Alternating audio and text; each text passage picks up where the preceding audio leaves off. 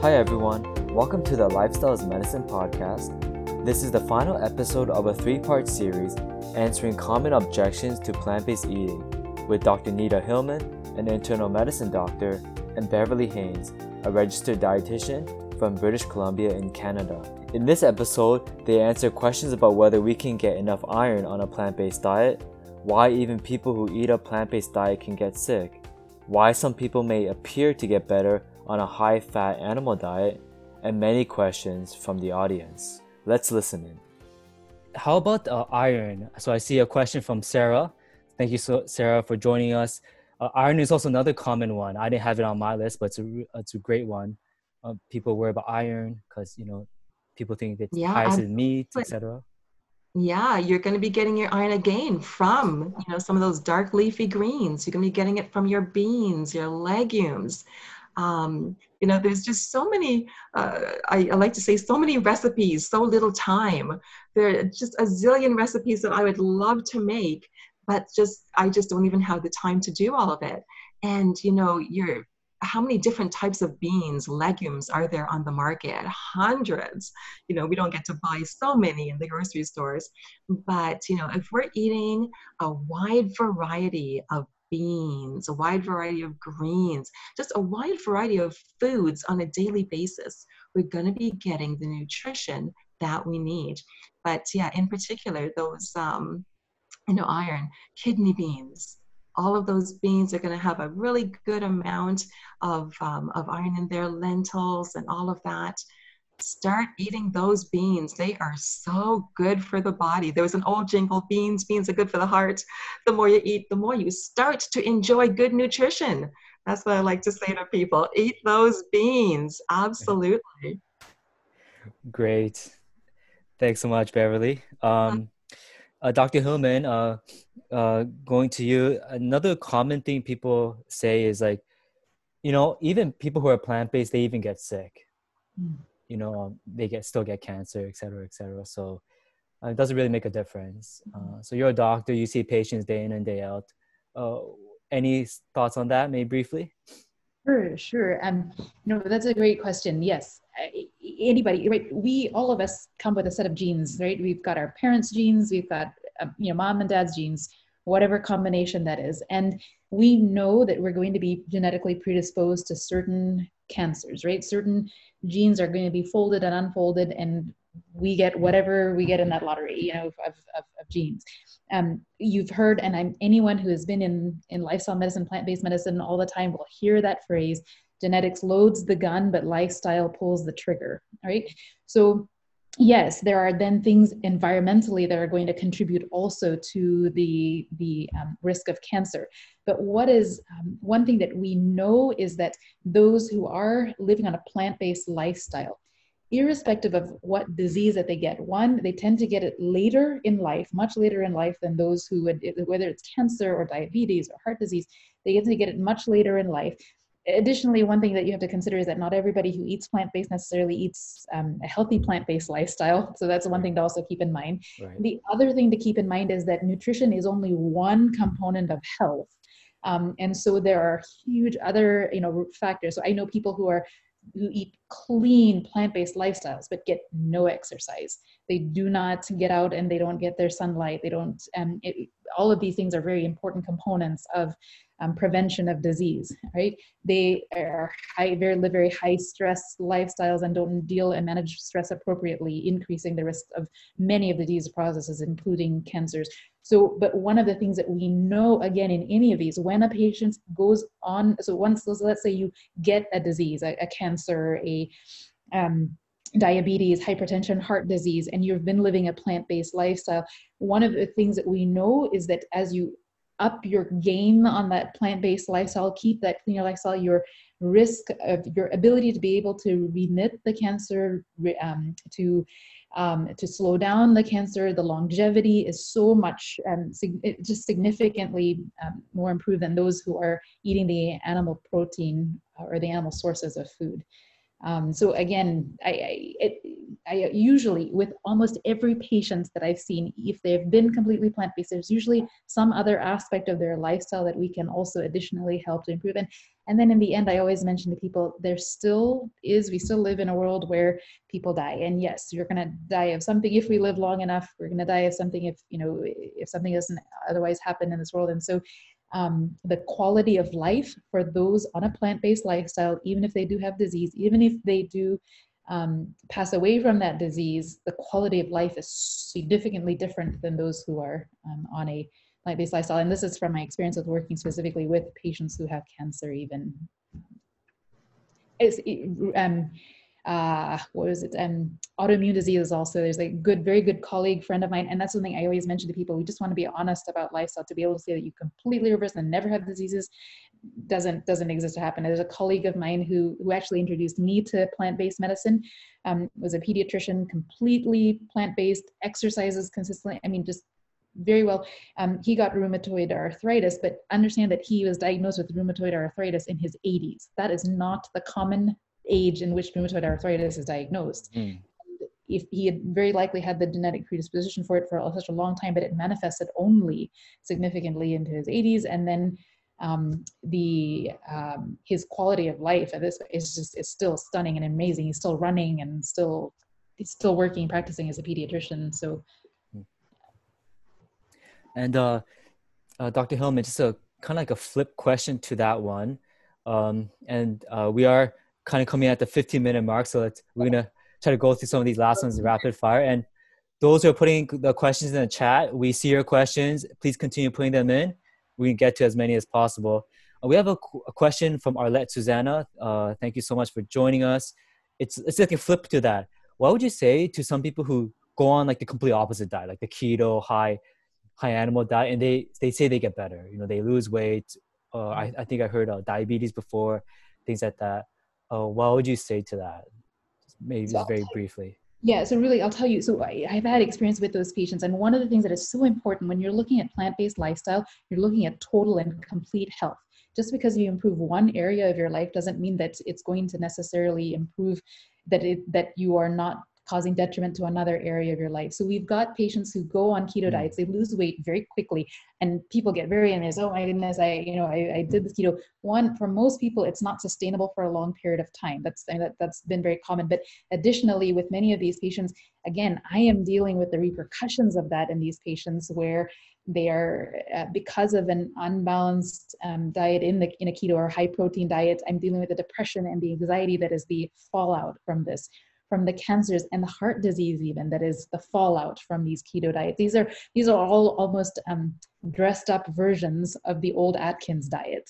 It's just in a different way. The nice thing about keto and paleo is they do increase a little bit more of the fruits and vegetables than what they did previously. But again, you're looking at a total and complete health picture. Are you preventing and reversing disease? You can lose weight.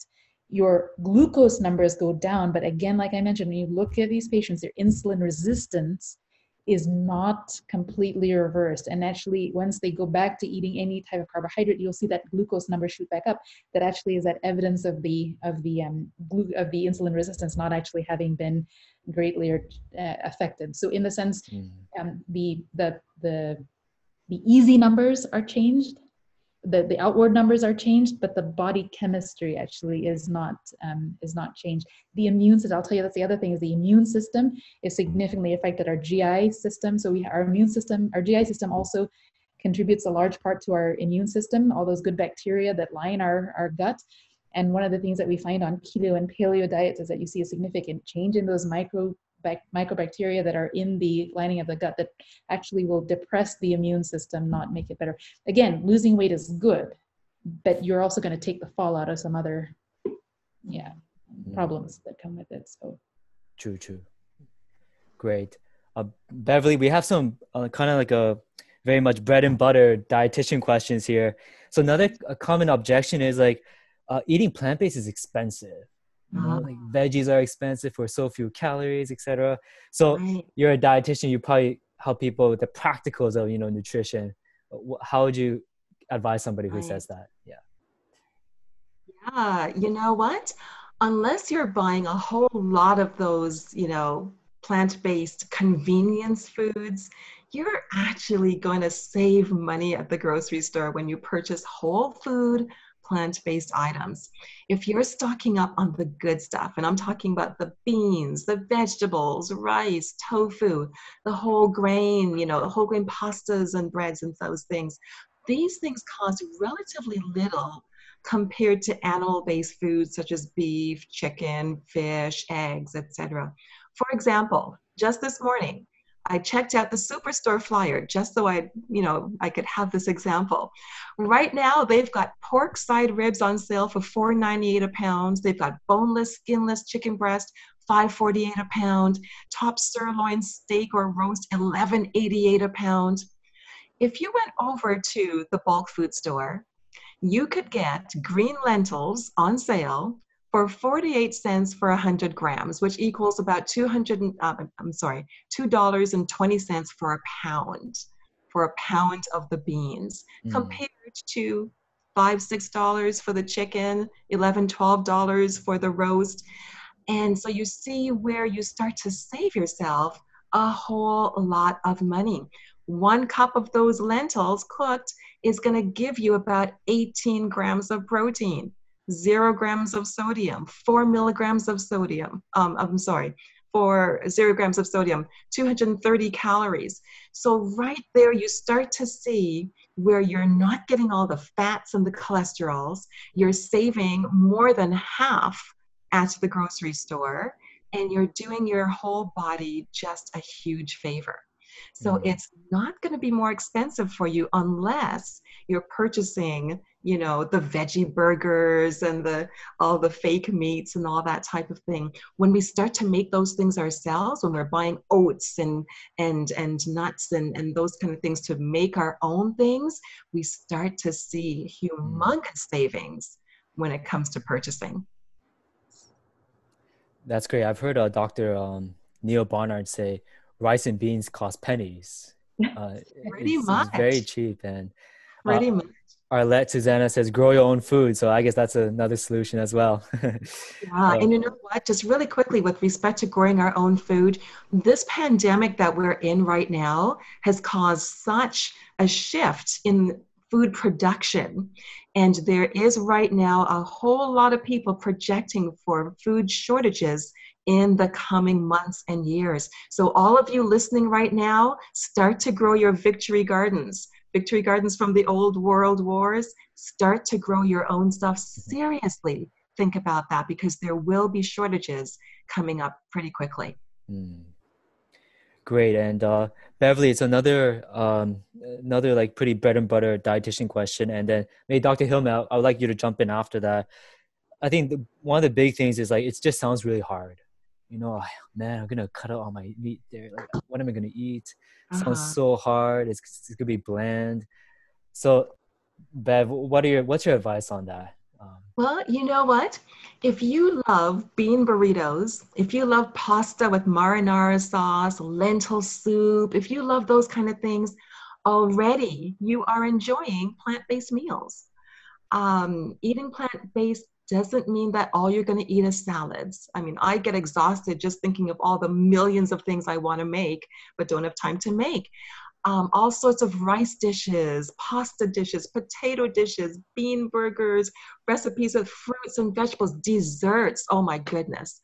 There's so much yumminess when it comes to plant-based eating. And really, the list is inexhaustible. If you like cooking, there are literally thousands of cookbooks available. If you don't want to go buy a cookbook, just go online, start browsing, just type in plant-based eating, and you will get a bazillion recipes. Okay, if you don't like cooking, restaurants, and especially there in Toronto right now, so many restaurants available where you can go and just eat to your heart's content. Just so much going on right now in the world of plant-based eating. This is a really good time to be alive, I'm telling you, when it comes to plant-based eating. Great. Thank you, Beverly. Dr. Hillman, any just make 2 quick pointers on that? Yes, so I'll tell you, actually, as a mom, this is a huge thing for me in the sense of thinking I have so much to do. And when we were cloth diapering early on, I was like, I have no time to be making a whole bunch of food or doing things. So actually, one thing that does help is meal prepping. And one of the things you can actually look online, many places that talk about helping going plant-based, cooking in bulk and then putting in freezer. So for example, things that will help, whenever I make something, I try to make a lot of it so that I can put half away to freeze. So if I um, make brown rice, if you are an Instant Pot fan, I became an Instant Pot fan when my daughter was born, mainly because I could just make huge amounts of brown rice and then take half of it and then put them in little quart-sized bags, put them in the freezer so that I can pull them out. If I'm ever in a pinch and need to make something quickly, I can just pull them out quickly. If I make beans, I make a large amount and then put them in the freezer so that I can come back and use it. So you keep staples on hand all the time and make sure that they're available. Even like, for example, if for some reason, we end up having to take a trip or do something and we're starting to see that our vegetables are going down, I'll take the celery and I'll take the zucchini and some of the things that are sitting in the refrigerator. I'll chop them up into smaller pieces, wash them well, chop them up into smaller pieces, throw them in the freezer, and then I can pull those out to make a soup or pull them out to make a stir fry or pull them out to do something really quickly. In the sense, one, it decreases waste, and then two, I just have things to pull out as quickly as possible. So it's always nice, chop whatever you're chopping and then chop a little bit extra to last there. The other thing about hard, I think that many people mention is just that, like, okay, I know I need to eat vegetables and I don't know how to eat it. I want to eat my raw vegetables. I tell people there are many ways to eat your raw vegetables without eating a salad. So you take your salad and you put it into a sandwich. You take your salad and you put it into a burrito. You take your salad and you put it into a soup. You take a veggie broth. One of the Soup Plantation, one of the places here, actually had an Asian ginger broth. So you take the Asian ginger broth and you chop up all your vegetables really tiny and you put them into that soup and you eat it, and it's eaten and you enjoy it. And I used to do that for my patients, my lifestyle patients. So there are so many ways. One other website I would just mention to people, there's a what did I say? Many people who don't eat a typical Western type meals, if they're eating a lot of ethnic foods, where we're considered ethnic foods, Asian food, Indian food, whatnot, wonder how can I take those foods that are usually heavily meat based and then change them. Vegan Richa is the one that I use a lot. She takes almost every Indian food you can ever think of that you ever loved, and she can give you a whole food plant-based version of that in a delicious way. And we have served it time and time again to our meat loving Indian family and friends, and they love it. So wonderful. And we're coming to the end here, so maybe we just take a few more questions. We have a question from Patty. She's saying, if somebody wants to go like plant-based cold turkey, is there just some things to be concerned about? Just some pointers. Should I take vitamins? So maybe Beverly, if you want some quick things, like somebody wants to go plant-based, right, cold turkey, like 3 points or something like that. Right. Yeah. Well, again, what I said previously, educate yourself. Definitely do some education before you do anything cold turkey.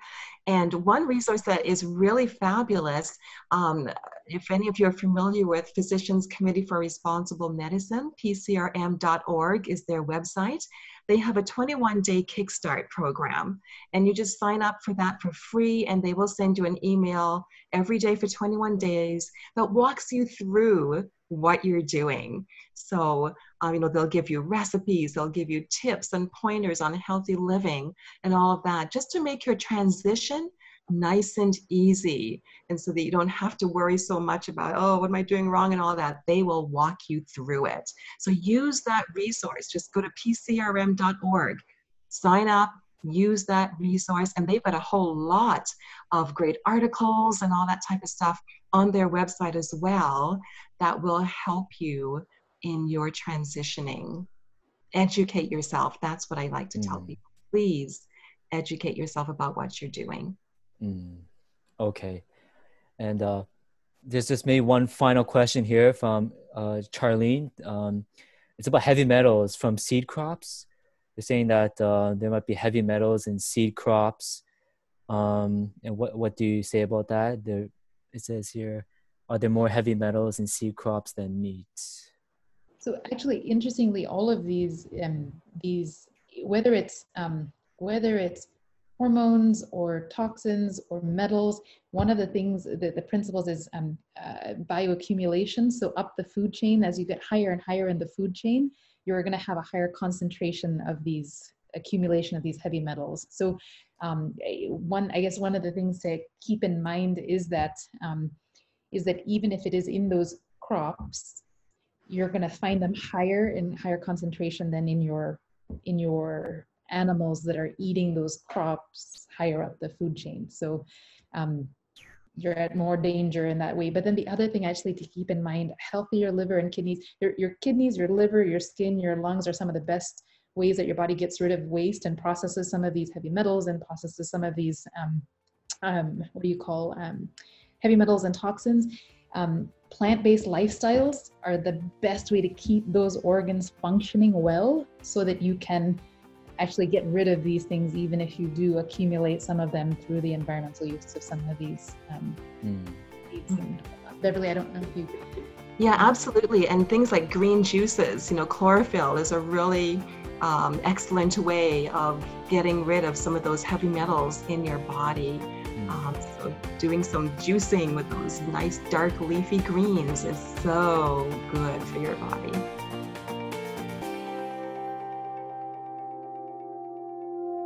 Thank you for tuning in to this episode of the Lifestyles Medicine podcast. To learn more about Lifestyles Medicine and our many community programs and events, please visit www.lifestylemed.org. To learn more about our clinic partner, Pathways Lifestyle Medicine Clinics in Toronto, go to www.pathwaystoWholeness.ca. We hope to see you at our next episode. Until then, remember, your lifestyle is medicine.